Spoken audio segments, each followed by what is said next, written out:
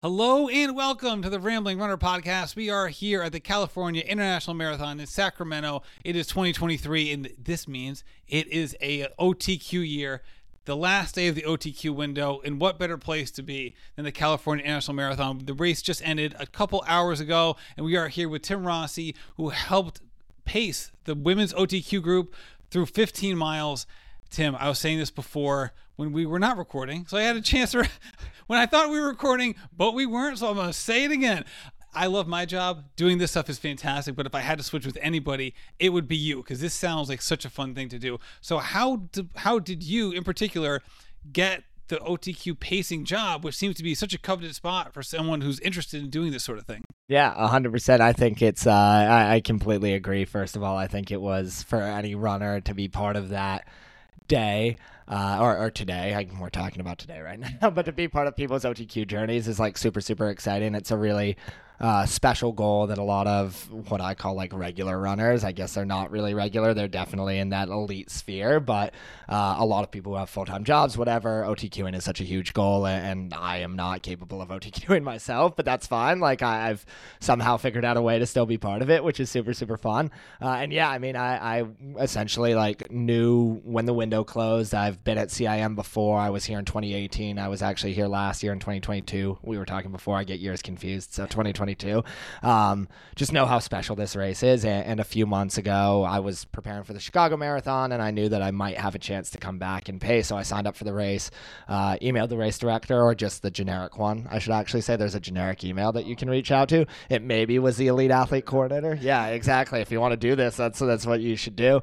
But reached out and was essentially like, hey, I'm coming out to CIM. My goal is to try and help some buddies OTQ. We were talking before as well. The company I work for, Bandit Running, has some athletes that they support, but also simultaneously wanted to figure out a way to support the larger community, because like there's a bunch of different brands, there's a bunch of different teams, and like I don't really care. It's a race. Like we should support everyone. So we wanted to support those individuals however we could. We were going to be out here.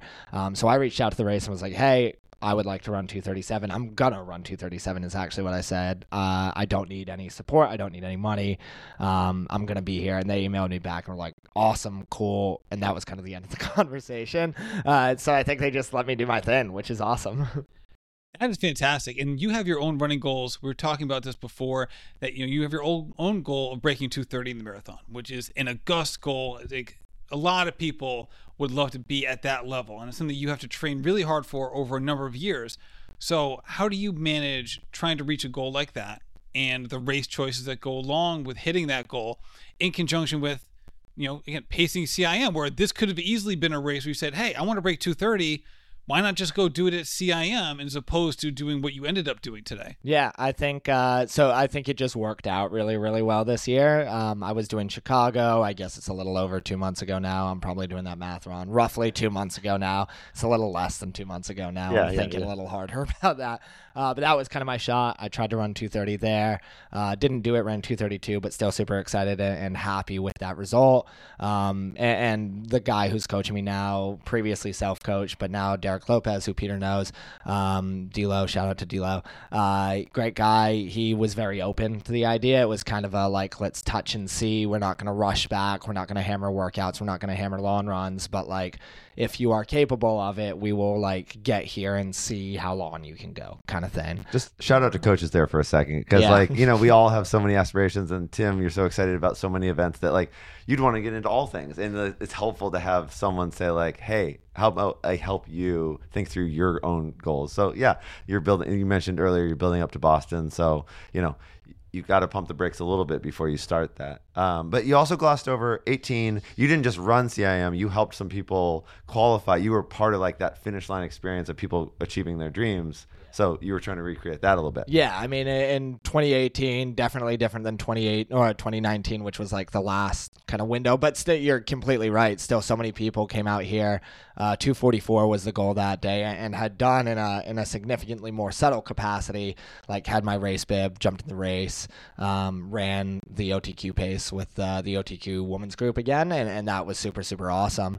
So yeah, I mean, I'm familiar with the energy. I know that it gets me excited about running, but Peter's also completely right now. Like, I definitely get excited sometimes, and having like someone pull me back, which was part of the conversation with this. Like, my coach and I ended up a little bit of go, essentially decided on a window. Like, today I was going to go as short as 13 and as long as 16. And like, I could have pulled the plug at various points. I'm a pretty firm believer. I talked to a few of the other pacers that Bandit Running had out here as well that were supporting, just like the things that I've learned over the years, which is namely, if it gets really, really hard, I don't want to get in anyone else's heads. Like, if I'm struggling at 6 flat pace and it's 8 miles in, like, I don't want to start like huffing and puffing too much, because I, as an athlete, would be really worried about that. So like, hey, when you start feeling bad, don't like grit it out for 2 miles. Like, just step off when you start feeling bad, which everyone who was out there, I mean, and they had a variety of pacers out there as well, which was super cool. Everyone seemingly did an amazing job, which was super, super cool. That is great stuff. One thing I want to do before we talk any further is give a shout out to our presenting sponsor, ASICS. We got the ASICS Nova Blast 4 right in front of us for those of you watching on YouTube. I love these shoes. I have, as Peter knows because he's sharing room with me, I have 5 pairs of ASICS in the room tonight. And if you're curious, I bought almost all of them except for that pair because they weren't actually available for purchase when they sent them to me. So thank you to ASICS for sponsoring all of our CIM coverage. Now, Tim, when you get that situation where like you're pacing this group, obviously like people can approach pacing differently. When you have a race course like CIM, where especially the first 4 miles can be pretty drastic in terms of the downhill features of the course, in conjunction with it can be crowded even at a fast pace like that. Like a normal, say the Providence Marathon where I live, if someone's running 2:37 to 2:42 pace, they're not going to be around other people for very long, if at all. However, and we'll talk about this more extensively later on in the conversation, a race like this, it's a thick group. So how quickly do you get up to race pace, and how do you manage race pace when things aren't flat? Yeah, it's, I mean, the most interesting one. Peter's ran CIM as well. Well, I know the course super well, and if you said run 2:37, I'm like, how? Do you, like, which way? Like, what would help them the most? And like, and then you probably have to communicate in some manner, like, this is how we're going to go about it, because it's not straight. It's not straight at all. Yeah, it's a really, really interesting one. To the communication point, first of all, we were standing in the corral, and me and the 2 other people I was with that had this same objective, we kind of just raised our hand and yelled at everyone. Like, we didn't bring a sign, which we probably should have, but we were like, hey, just in a loud voice, like, 2:37, we're doing it. Like, if you want to follow us or look for us, look for us. Our way or the highway. Yeah, exactly. But I mean, it's a really good one. And we were talking about it before as well. Like, to kind of frame my mind, I went back and looked at the splits from last year. I knew the individual who was part of the pack that I was running with last year, so I just pulled up her results, and I was looking at the splits of like what we hit 5K, what we hit 10K, what we hit the half in, and what jumped out to me immediately was like they had places that you were in on there, like kind of cross-country style scoring, which is cool. We were in like 475th place, which is nuts. Wow. For like, yeah, which is crazy. I love this race so much. It's just nuts. And I mean, and it's like guys going for the OTQ, ladies going for the win, ladies OTQ, like the groups are huge. And we're talking about this. There's the course rolls. So there was a point when I was able to look up and it's up the road and it's 5 wide as far as you can see. Yeah, It's just hundreds of people. This race is becoming, I mean, it's the 40th year, like shout out anniversary. And it's always been known for being a good runner's course. But like, even from 5-6 years ago when I first ran it, you used to have like, that's that pack. Now that's that pack. And as I was standing at mile 6 and I saw you, but I didn't even start my video till late because it's just like a massive humanity and you're not really sure. In years past, you'd be like, there's the women's OTQ pack and they're coming at us. And now it's like, well, here's some people, here's some more people. It was just incredible, which means I think people are coming in from all over the world. We've met these people this weekend who are like, well, I want to run 2:33. And I'm like, awesome. And so then just so many of those people slotting in. It's incredible.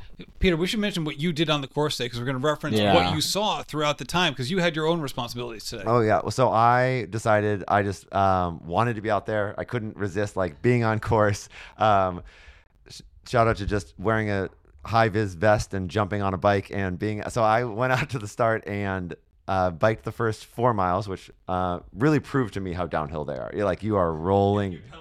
Yeah, I paddled 4 times and just rolled to, met some friends at 5, and then waited for the massive humanity. And it blew me away. And just for context, handful of years ago, 245 was the women's OTQ. And it's also just it's a demarcation in amateur running of trying to go for 245, and I had no idea where the 245 pack was. So for instance, Nick Bear, big celebrity, he was going for 245. He'd announced it. Dude was just running on the side of the road amongst a massive humanity. There was no pack. There was just hundreds of people ahead of him, hundreds of people behind him. I mean, I thought he was going to have bodyguards and photographers. No, it's just this, all these people who they love running and they're out here. And so then sure enough, before that, we see this. I mean, it's stretched from both sides of the road. Just so many women and also men who are hey, I mean, I have written an essay about I wanted to break 6-minute pace, and I did that at Chicago. It was probably 20 of us men a decade ago, and we were all slipping in running 6-minute pace. That would be the equivalent here, except for hundreds of people. So yeah, I'm curious. You start out with, who are your other pacers? So from Bandit, it was me, John, and my girlfriend Erin. Erin's already qualified. John Rice works with me. He does a lot of content for Bandit. We both work for the company now. And then we had 2 guys. One was the official, so he had a bib on his back that let him know OTQ pace. This guy, Brendan Martin, who's my physical therapist, he was pacing the dudes. And this guy, Liam, who's a 4-flat miler, who was also pacing the dudes. And then Tim Tollefson was out there as well. Yeah, exactly. And then, and that was the cool thing is I think there were ultimately, Tim being one of them, another 3 people that the race had pulled in who committed to going the entire way, which is amazing as well. That's super, super cool. And then I also have a buddy who works for Nike actually, and he was out there as well. Very similar. He's out with Mill City. A bunch of people from Mill City were coming out here, and he just decided he wanted to jump in and try and run 237. He didn't end up going the whole way. That was his goal. But it was cool because we kind of got out there and we knew, I think where your question was going, there were us 3 and we lost everyone at the start. Anyone who's ran a marathon, you know how hectic the corrals get. So it was kind of this idea. And then at the same time though, which was very helpful, is there's specifically in New York, a massive sub-elite women's community that are chasing after the OTQ standard. So we were familiar with a number of individuals who were in the elite field. That's exactly where I wanted to go next. Because as a strong member of the New York running scene, you've been there for a long time. You're so active in that group, and you came on the Rambling Runner podcast, I think it was 4 years ago now, and talked extensively about this in addition to your own running background.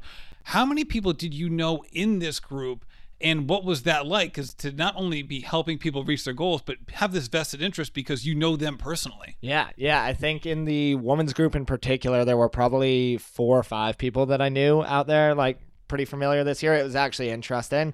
This year there were significantly more guys that were coming out from New York chasing the standard, which is just cool to see the men's side in New York City, where again the women's side of the sub-elite community has been, I think anyone would argue it, significantly stronger than the men's sub-elite community in New York, which is really, really cool to see. And I absolutely think there is a connection between all these ladies that were chasing the OTQ standard, and especially in 2020 achieving that standard. That group was amazing watching from afar, how strong and committed they were together. It was incredible. And even today, I'm not connected to that group at all. I think I saw 12 women that I recognized from 2019 here at the finish line doing similar things. I was and those are just people I just saw in passing. It wasn't I had planned on seeing them. I was holy cow, this group really, as you said, it was so strong. It's interesting that it helped build up the men's side as well. Yeah, I think it's just it's becoming part of your connection at some point. It's you're connected with someone who was chasing after the OTQ standard in 2020, whether it's a guy or a girl, a person from a different country, whatever it might be.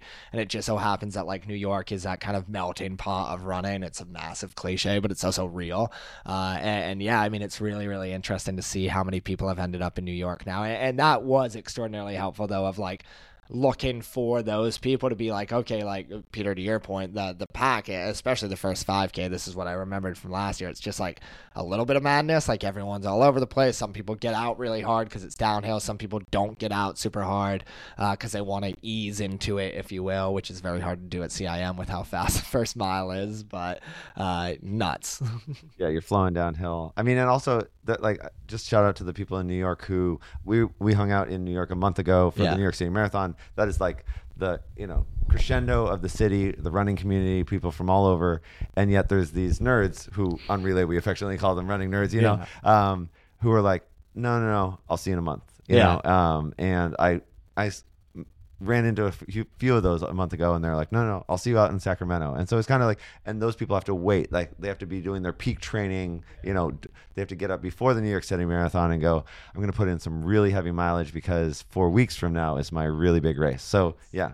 Nuts. And I mean, in like New York City Marathon, I mean, in New York, the calendar goes, and I would argue probably, I'm less familiar with not New York running, obviously, but like seemingly everywhere. It's Berlin, Chicago, New York, Philly matters because Philly's 2 weeks after. Really, really cool. They did some cool stuff after Sandy a few years ago. So like there's an affinity of the New York runner to the Philly Marathon. But to exactly Peter's point, like the energy dies after that. No one's training. You go to Thanksgiving, it's the holidays, like you're checking out, and there's so many people. And actually it's reminded me, like OTQ women, OTQ men, but like 230 guys, 3 flat guys trying to BQ, 330 women trying to BQ. Like this race has become that race for all of those in between. I met some of those goals. on shakeout runs yesterday. They're like, I live in Brooklyn. Like I have my Brooklyn Mile, water bottle, and I'm here because like it's almost like, yes, they're moving up in time, but they're also moving up in like, I'm taking this seriously, and I'm willing to admit to myself, like, I'm going to fly to a nerdy marathon on the other side of the country. Yeah. So it was cool to see. I've met a lot of people like that. Yeah, it's interesting how you framed it. Like, all right, this basically extended the endurance calendar. Yeah. Right? Instead of just people like, all right, what's the calendar of the Armory? Yeah. This winter. Well, hey, trust me, the Armory's first 5K is in like 2 weeks, which is nuts to think about. And you're going to definitely see some CIMers turn around and try and run a 5K. It's like, oh man, it's going to be brutal. It's going to be fun. But no, yeah, I mean, it's so cool how big this race has gotten within the running nerd sphere is honestly probably the best way to put it. So after the start of the race, you find your rhythm. Talk to me about like how conscious you are not only of the pace that you're running and how you're feeling doing it, but of the women around you and how conscious you have to be in that situation. And maybe not that conscious at all. Maybe it's just, hey, I run this pace and I lead the pack, or maybe you have to be aware. I've never done this before, so I'd love to teach me how, like, if someone was like, hey, how does this even work? What are the actual logistics of doing this besides obviously running the pace? I'd love to hear more about how that actually works. Yeah, and it's a really good question. I have my style, so I'll preface this by saying that like anyone can shoot me a DM and be like, you're doing it wrong. This is what I would say. Because I mean, I get those DMs all the time. The podcast is not. Yeah, exactly. You're doing it wrong. We love those DMs. But yeah, I mean, you're completely right. The first big piece, which we were talking about it offline again, like I am acutely aware and continuously aware, like today is not about me. Obviously we're sitting here talking about my experience at CIM and all of our experiences at CIM, but like this was very much coming into it in my mind, like it's about the OTQ woman for what I'm doing, and then it's about the OTQ men.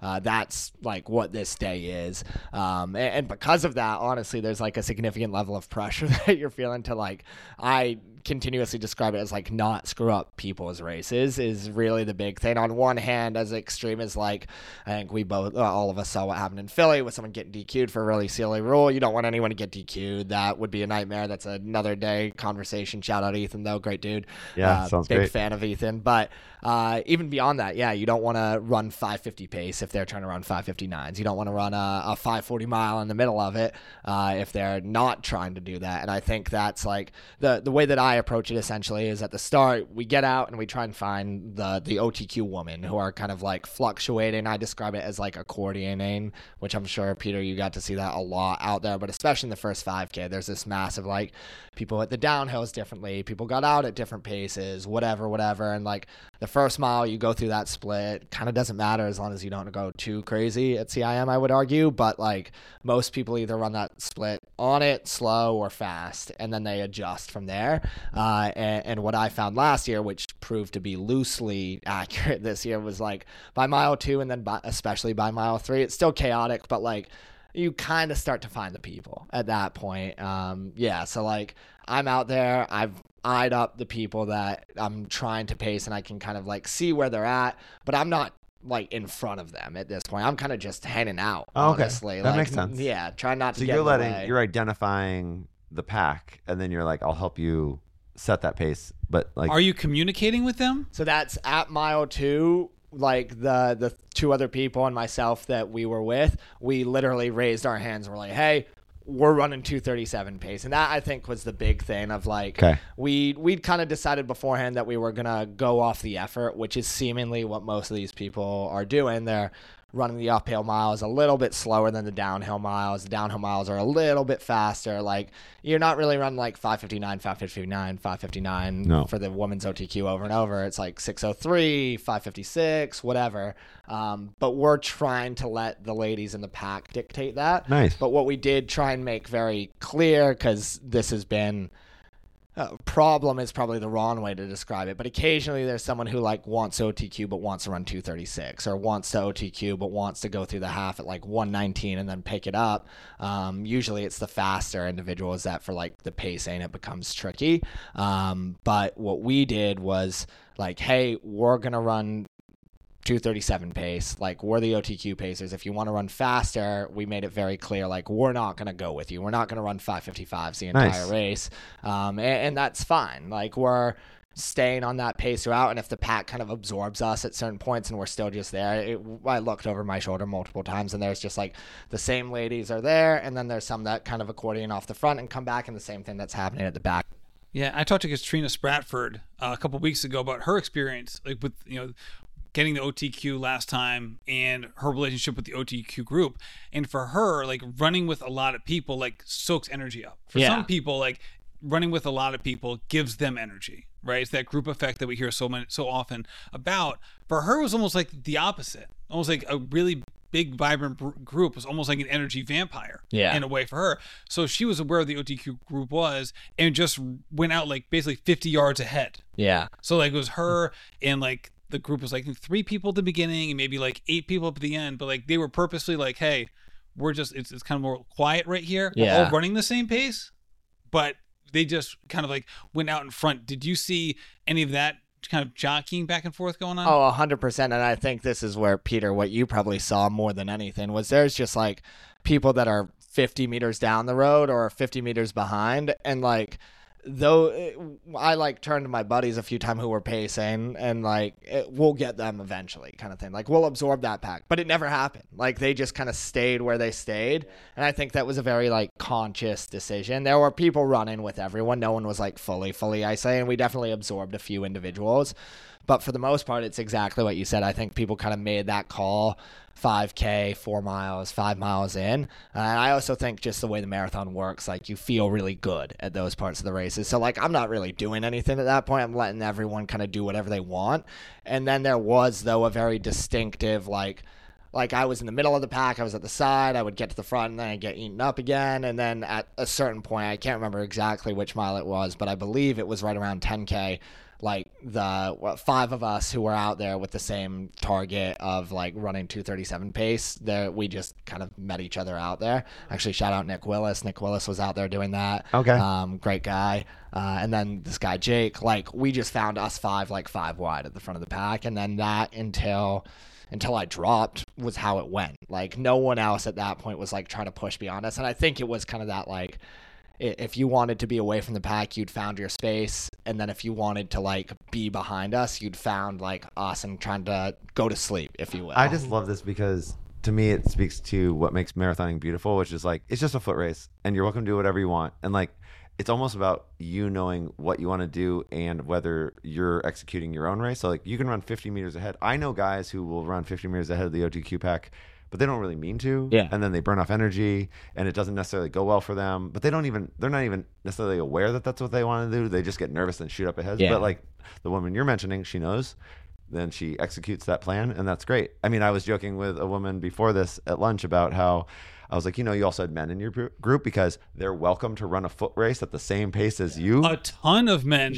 in that group. And I'd love to talk to you about that because you had a great view of this.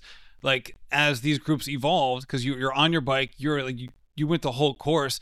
What was it like? Tim's view of this was very different than your view of it, even if you were viewing the same group. All right, I want to take a quick break. First of all, to talk about VDOT. VDOT02 is fantastic. It's a wonderful service, especially for runners. So if you're a runner out there and you are trying to coordinate your running. Maybe you're not coach, you're self-coach, but you want to find a place to organize all your stuff, to have it look as professional as possible, and to get assistance with what training paces to use. V.02 is where it is at. I love this stuff. I coordinate my own running through there. In addition to that, you also can see different pace settings. So once you have a good idea what your fitness is, you plug it into the V.02 system. It can tell you what your threshold pace is, your marathon pace, your half marathon pace, your 5K interval pace, all of that stuff. And you can set up the workouts exactly how you want them. Then you can then load the workouts into your watch, whether it's Coros, Garmin, or your Apple Watch. In addition to that, it goes the other way too. Once you do your workout, it uploads right to VDOT. It's all saved there, and you can look at all the data. It's such a great service. In addition to that, 14-day free trial if you use code RAMBLING at checkout, and you can save 20% at v.02.com using code RAMBLING today. Also want to give a shout out to John G. Winter is here. Let me tell you my favorite attires for winter running. Simple. The Mercury jogger pants, the waffle shirt, and the Zephyr wind jacket on top. I've been rocking that in the 30-degree weather range. Sometimes a little bit more than 30, sometimes a little bit less, but that is my go-to. The Mercury pants are fantastic. The waffle shirt, I want to wear the waffle shirt all day long, but I do try to save it for my runs. It's such a great combo. In addition to that, a 5-year run guarantee. Go to johng.com. Use code RAMBLING. Save 15% on not only the best running attire I've ever worn, but stuff that's going to last you forever. This stuff is fantastic. Again, johng.com, using code RAMBLING today. And that's where, like, if you guys want to run as a wall, which I think is awesome because it sets a tone, and this race is here for that, among other things. Rachel Drake, who came on a minute ago, she was talking about how she was lurking at the back of that pack. She is a crusher. She finished 5th. She ran 2:35, but she was talking about how she lurked. She took confidence from your guys' pack. She was lurking in the back, then she moved up, and then she eventually moved beyond as it sort of thinned. But everyone's welcome to do that. I will say it's more and more confusing when it's just a stream of humanity. I've definitely been in packs like Chicago a decade ago. I was like, hey guys, what are you running? And guys go, sixes. And then, it's on everyone to like look at the clock and know roughly, okay, 10 miles, 1 hour. And if you're trying to run an OTQ, that's too slow. That's what's so brutal is like, these things are like relentless. So yeah, I'm curious, like you get to 10K and you start to establish that wall. What do the next 4 or 5 miles look like? Because those things are going up and down and up and down. And that's where it's like you start to get people who are coming backwards, first of all. And you both are completely right as well. Like there's a lot of dudes out there, which I think is a funny tangent that we can go down. But like 237 is an arbitrary goal that USATF threw out there, which is awesome. It's like all of these goals are arbitrary. 230 is arbitrary. It's just maybe a little more OCD because it's like a round number. Yeah. But like 237 is a random ass goal.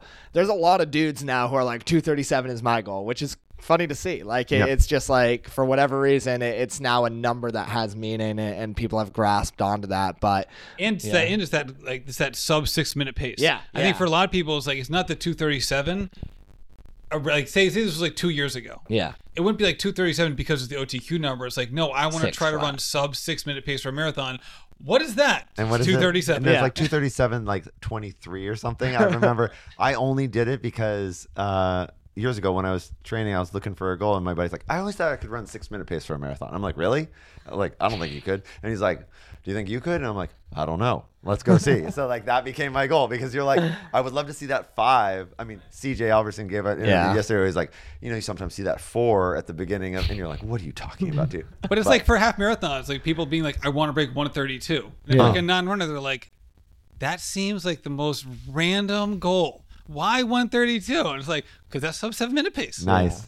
And it's funny that like it goes backwards. Like the 2 hour marathon or 2 hour half is completely different than 8 minute pace. And it's funny how those numbers just find those meetings. Yeah, and they're just random out there. But there were, to that point, tons and tons of guys out there. The relays happening simultaneously, which was really interesting to see because occasionally a bunch of people would peel off and like, oh, Jesus Christ. Like, so this is for chaos. people listening is CIM does is it a 2-person relay or 4-person? I think it's a 2-person. Okay, yeah. And maybe there's multiple ones because I know, but I did talk to a bunch of people who were like, I'm running the first half or I'm running the second half. Okay. Yeah. So you can run the marathon as a relay team. So that's great. Yeah, it's super interesting. And for future state, Tim, like a really interesting way if you want to help people get to the finish line and you're maybe not capable of running 26.2. Yeah. I don't know if that's allowed or not, actually. Don't quote me on that. We'll have to do a relay as the relay podcast. Yeah, that'd be great. Oh, We're out that'd be here. sick. That's a different, like, Here you guys we all are. got to sit We'd together. have some fun. Yeah. There we go. So at what point were you aware that either the energy in the group or the complexion of the group was starting to change, not because of the accordioning back and forth and people finding their rhythm, but because it was starting to wear on people and they were starting to drop back? And at any point, if you want to introduce how the weather changed quickly on course, it went from, I think, like 52 to 62. It felt like in 10 seconds. Yeah. And there was no cloud cover. Non-runners might be like 62 degrees. That sounds great. But if it's 62 and you're already hot and it's complete sun exposure, it does feel a little bit different. Maybe that wasn't relevant at the early stages of people dropping off, but maybe I would love to hear at what point it maybe did become a reality. Yeah, I think two parts, because the weather piece is super, super important. Then I'll answer the other question as well within there of like, I think I noticed pretty immediately, I will say, of like how humid out it was. Like I felt immediately upon starting, like maybe a mile or two in, like, oh, I'm sweating. I ran in a short sleeve tee because I was like, oh, I get a training run, and it was not a training run, spoiler alert. But like I felt hotter than I thought, and there was a part of me that realized like this is a different day than what people expected it to be. In Sacramento, this doesn't happen either. I mean, and granted, like, we're complaining about the humidity a little bit here, and like it's just because the weather's so perfect in Sacramento all the time. Like anything not perfect is CIM is like a B+ weather day, like everywhere else. Yeah, but it is like the margins are so fine. It is simultaneously extraordinarily relevant to the conversation. The margins are the point. That's exactly right. Exactly. And to your question, I think it was,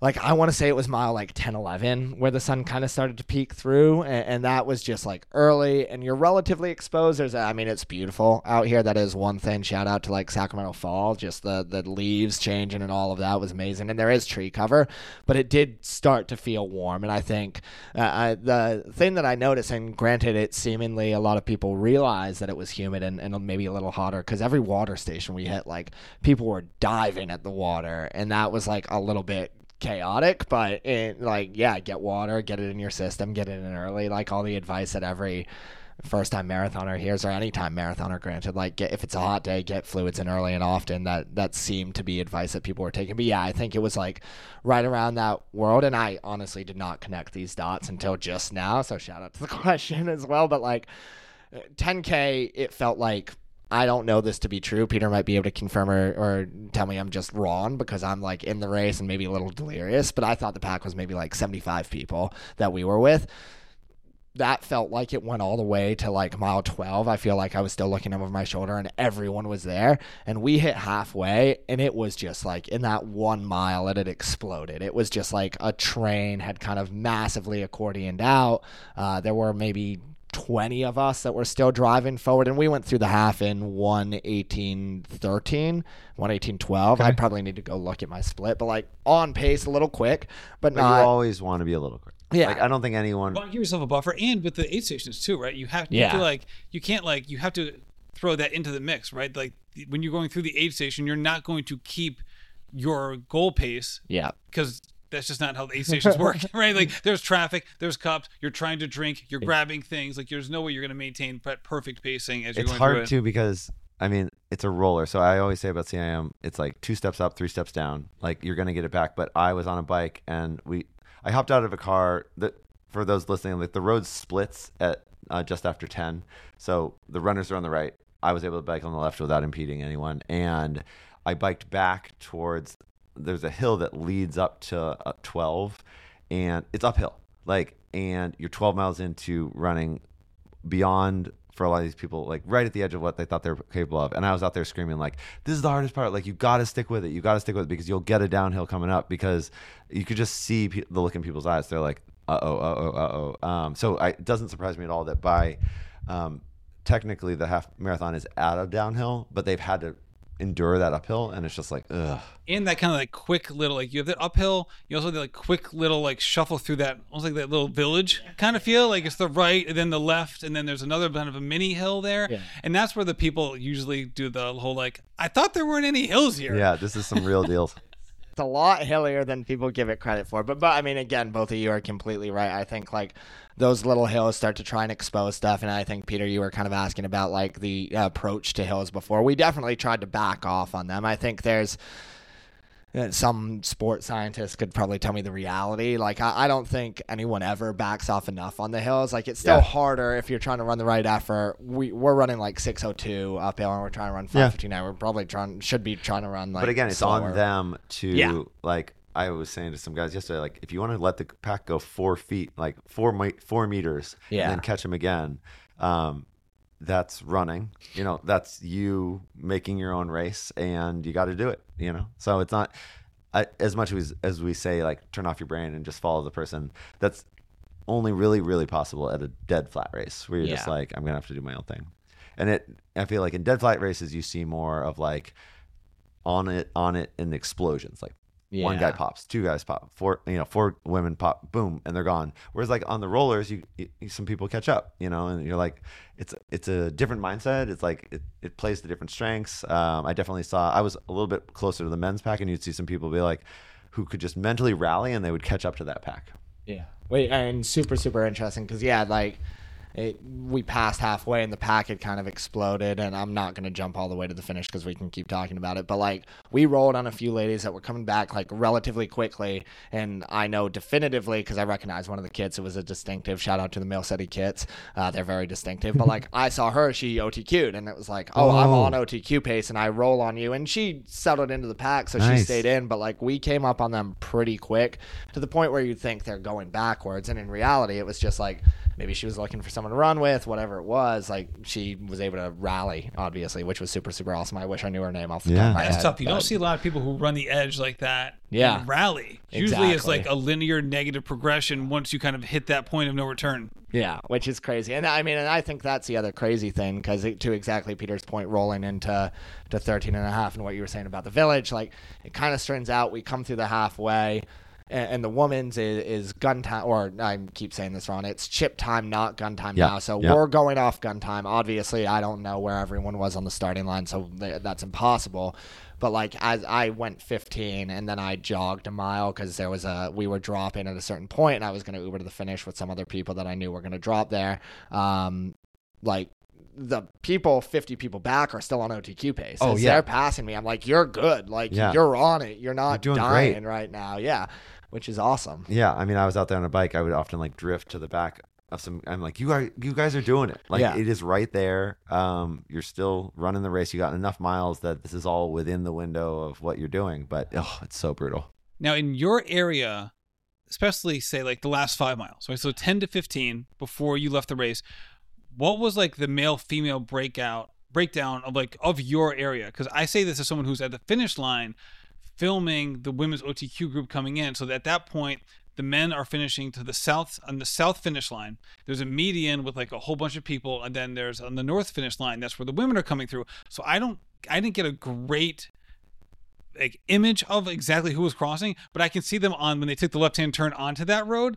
It felt like a huge swarm of guys who are finishing between like 2:35 and 2:37. Like it was like I know no one was doing video of their finish because everyone was focusing on the women, but I was like I can't imagine how many people are finishing this race. Like this is incredible. Like, so again, shout out to all of these people. It's really fantastic. But again, going back to that 5 mile stretch, what was the kind of the gender breakdown in amongst your group? Yeah, I think like as before the pack exploded, let me say, it felt much more like it was 75% ladies. And then I think it was a combination of the pack kind of accordioning out.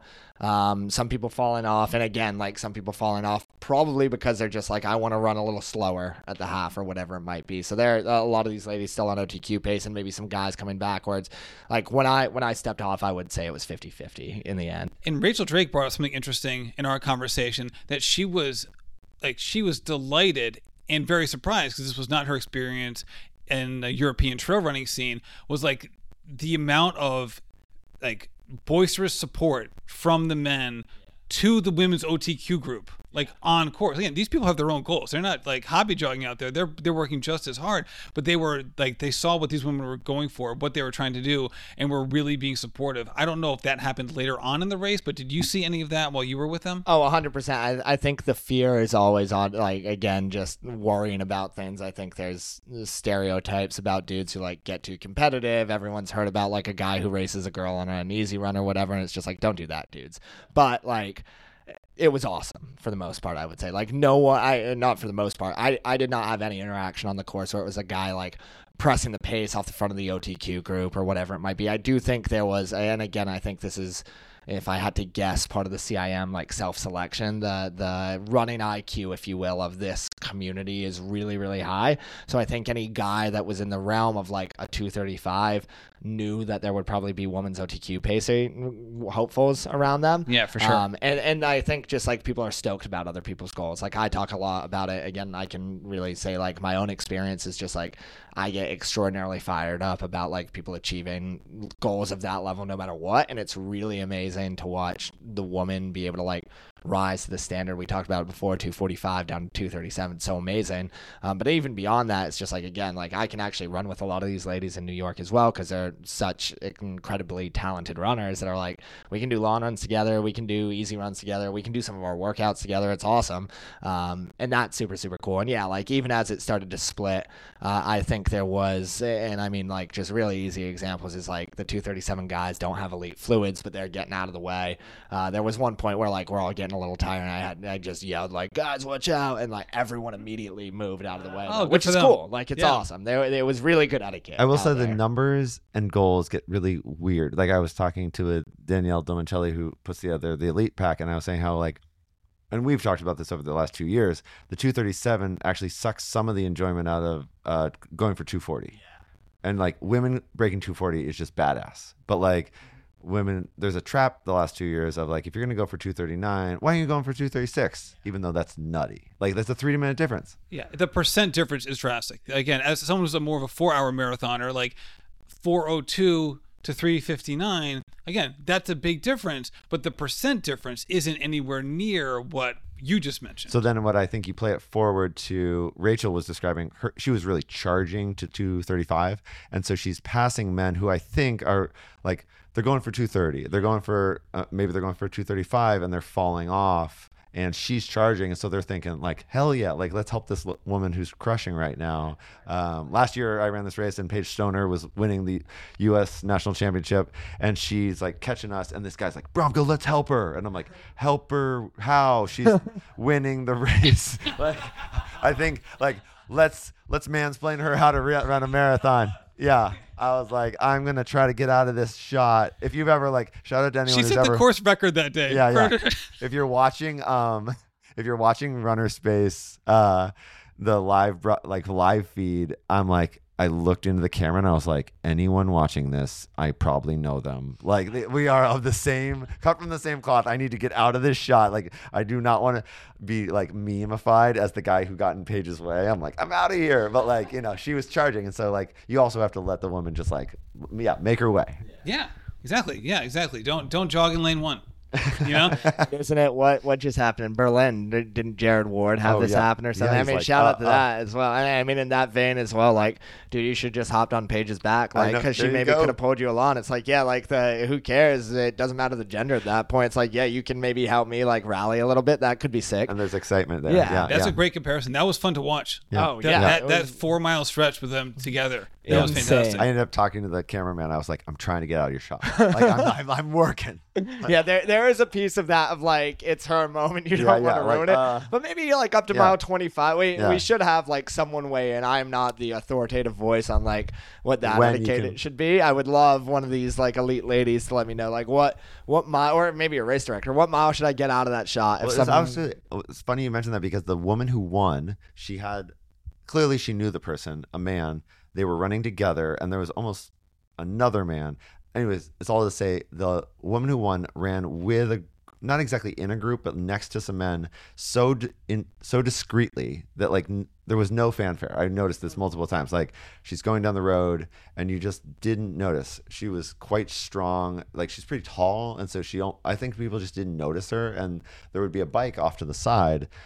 But unlike a lot of races, where you're like, oh, here's clearly a woman who is like this little pipsqueak and is scooting along the road. You're like, no way. This woman was just like ripping down the road and no one saw her coming. And so a lot of fans were going like, here's the lead woman. Here's like let's celebrate her. But like she was discreetly winning this race.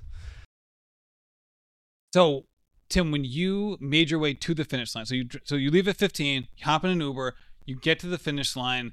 I guess, what were you like? What was the expectation? What were you hoping for? I mean, we all remember 2019. I still watch the videos. They're absolutely fantastic. What was your experience watching? The race.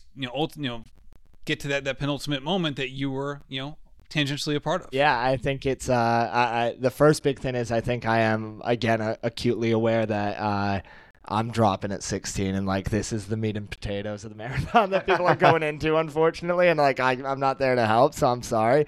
But yeah, like I think it's like you have no idea what's happening. I did not do a great job, which sometimes I do, of like loading up the app beforehand or whatever it might be. I had not done that. So I'm in the Uber. It's a 25-minute Uber to the finish line, and I'm like ripping through the results and starting to pull people up, and I'm like, oh, like this guy's still on it, this person's still on it, but I'm not like, I don't know everyone's bib number or everyone's name that I was in the group with.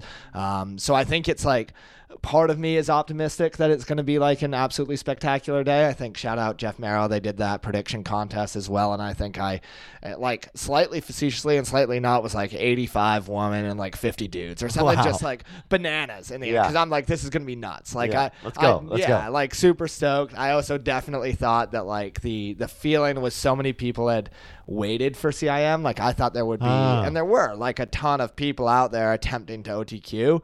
But we were talking about the weather before. Like I'm also aware as a runner myself, like this is not ideal days. Like when the margins are fine, this might put a damper on some people who I'm sure are capable of OTQing, but not. And Peter mentioned like running between 2:38 and 2:41, 2:42 is absolutely bonkers fast. Yeah. So and there was a lot of women coming through in that range. Oh, right. 100%. And you could tell, and you feel bad because and the same thing with the guys who were on the other side of it, where like you can see the emotion that they're feeling, of course, right? Yeah. It's on their face, but at the same time, you're also like, you had a really good day. Yeah. Like you had this great day, and Peter's talked about this extensively, and he's done a great job with it. But being able to witness it in person for me was a different experience as someone who's able to like see all these videos. Again, you get the sense of it, but seeing an athlete in person is not the same as seeing someone on video, and you really get the sense of the moment, which is interesting. I know you were right there. You were even closer than I was. Yeah, it's not, and you reminded me immediately, like we were talking about the various goals, the sub 240 thing before for women as well. There's a few parts of it. One piece is like massive shout out to I know multiple individuals that went out there with like. I know one woman from New York, this girl, Ellen Flood, who like, this is her second marathon. She trained with Leanne, who was trying to OTQ, and she went out there to run 2:45, which is like ballsy in the end. It's like, oh, you made the choice not to attempt to OTQ, and that's awesome. And she had a great day. She crushed it. Like absolutely amazing. I know a bunch of people who went out for 240. Super, super cool. But then to exactly what you're saying as well, there's a number of people, Peter, someone that you know, Chris Maxwell is coming to mind, and I'm familiar with Chris as well, but like, because it's this really jarring, we're at the finish line, you're seeing, especially on the men's side this year, which was really cool to get down there in time. I was really, really lucky. Probably shout out to my lack of fitness for not being able to make it further, but like getting there and seeing, I think there were two guys that got under by 2 seconds and 1 second respectively.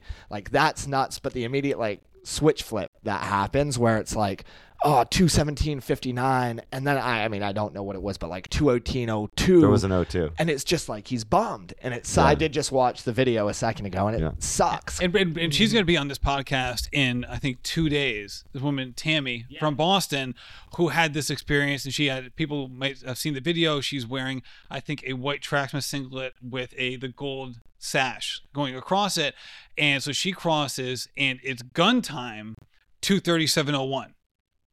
But as Tim has mentioned, it's chip time.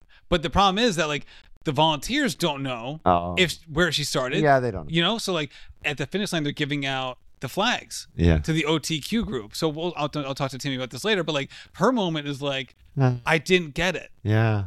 And then it was like you a minute later, surprise. A minute later, a official comes up to her, hands her a flag, and he's like, "Congratulations!" So like I mouthed her, I'm like, she doesn't know me from Adam, but I'm standing right there watching this whole thing unfold, and I'm like, "Did you get it?" And she looks at me, she goes, "I don't know."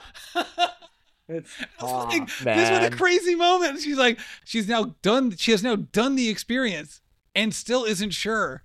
Well, I mean, like, and it was like I can't wait to talk to her. Those results are unofficial for quite a while. Like they check everything, they run back through. Yeah. Oh man. I mean, I just want to bring back everything you're describing. The stress involved in today. It's beautiful. It was very different than 4 years ago. 4 years ago, we all like witnessed how many women like Rose did the challenge at 2:45. If I recall, there were 3 men who were each like 6'2", 6'3", who were the official pacers from CIM, and they were like these very jovial guys who were like, "We're gonna run 2:44, 45." And I think Ali Feller interviewed all of them. It was a fantastic podcast. It was the whole thing. Yeah. And they were like backslapping and laughing because like there's more oxygen at that pace, and so like there's happiness, and there's like and they went. The 26.2 miles, and so it's different when you look. So I mean. Brendan Martin crushed, and he was the pacer from Bandit who ran 5:15s. He led the men's OTQ pack. He had a number on his back, and there's a certain vibe you have to give off as a pacer, which is like I'm in control. I'm not erratic pacing. Maybe I just exude some confidence. I was biking next to him, and I could just see how the guys trusted him. So he was doing a great job. He peels off at 22. Matt Lanahan, who's qualified for the trials, so both these guys have qualified. He went to 23, and there's a little bit of a difference where for the men, it becomes this no man land of like the OTQ is just out here somewhere, and you all it boils down to like you got to go. Whereas like that for the women, it used to be like you got to stand with those 3 tall guys, and now because it's a lot faster, there's some men out there who like ran with women to the line, but there wasn't a definitive like these guys from the start because it's a really aggressive pace. Yeah, and the men and women field were pretty similar in terms of like the podium was not far removed from the OTQ group, right? So like we talked about Rachel Drake earlier, she finishes 4th. I think Peyton Thomas finishes 5th or 6th. They're in the 2:35s. I mean, it went very quickly from like the podium has finished to we are on OTQ watch. It was like seconds later. And I think the men was not a whole lot different. CJ comes busting through. He takes the lead with 2 miles to go. This isn't like the point of this particular podcast, but I figure I should bring this up real quick. But CJ busts through. He gets the win in a very similar way. Now, there's a bigger time gap because I think the women's winner was 8 minutes ahead of the OTQ time. So the women's winner comes in. It's 3 minutes later. Allie Kiefer comes in. She takes second. It's another 3 minutes until third comes in. So third comes in at exactly 2:35. I remember at that point, I'm like, we have 2 minutes left and only 3 women across the line. And I think if you had to place bets, you mentioned before, like if I told you it was 2 minutes left, how many women have finished? And not many people would have said 3. And then it was like, 2 or 3 dozen over the next 2 minutes are then coming in hot. If you get the chance, this is like the most niche thing I'll say on this podcast, to stand on like the west side of the finish line or the east side of the finish line. And because you don't know who's coming around that corner. Yeah. And that corner's the final straight's probably going to take, 20 something seconds, and so the crowd is just like, come on, you just want more people to be coming around. Like everyone's just kind of like, I don't know, they're just saying nonsense like, come on, like, give me some more people. Yeah, it's true. And then on the men's side, it was like if CJ finishes 2:11:30 ish, I would say maybe it was 2:10:30, but it was one of those. It was really 2:10:45 because it wasn't the course record, but it wasn't like unbelievably far off, right? And then I think Christian Allen finished 8th. I remember this because he was in the lead for like the whole race. Yeah. And then I think CJ passed him with about 5K to go. Debut marathon. Okay. Yeah. Unbelievable. Didn't know anything about it. And then like again, and shortly thereafter, that's when the OTQ group started coming in. It was like right after Christian, that's when it was like, okay, now we're starting to see people in 2s and 3s cycle in. And then you hear, people don't know, if you've never been to the CIM finish line, they're coming down L Street, which is going basically in the opposite direction of the finishing chute, but it's 50 feet from the finish line to your right if you're looking at the finish line. So you hear the roar of like, here they come. And the same thing with the men and the women. Like, here comes like the 2-3 dozen people who are charging that we can't wait to watch. So like where I was standing right next to the finish line, you knew when they were like, if there was no clock, I would have known when they were coming. Yeah. Because I wouldn't have had to look, be like, it's 2:36:20, or on the men it's 2:16:20. I would have heard the roar, be like, here they come. They're going to be here in 20 seconds. And the just excitement it builds. For anyone that's watching, I did want to pull up. Shout out Charlie Sweeney. Finished third in the men's race in a Lost Boys singlet. Oh, wow. I've never met him before. Wow. And I came around the corner to the finish line, and I like am peering down the street. I'm like, I think I recognize it. Is that a Bandit singlet? And then he came out of the shadows, and it's a Lost Boys singlet. I'm like, what the hell is going on What is right going now? on? Because I've never seen a guy in a Lost Boys singlet run that fast. But no, you're completely right. It's like I was watching the video Rossi, before. the founder of the Lost Boys.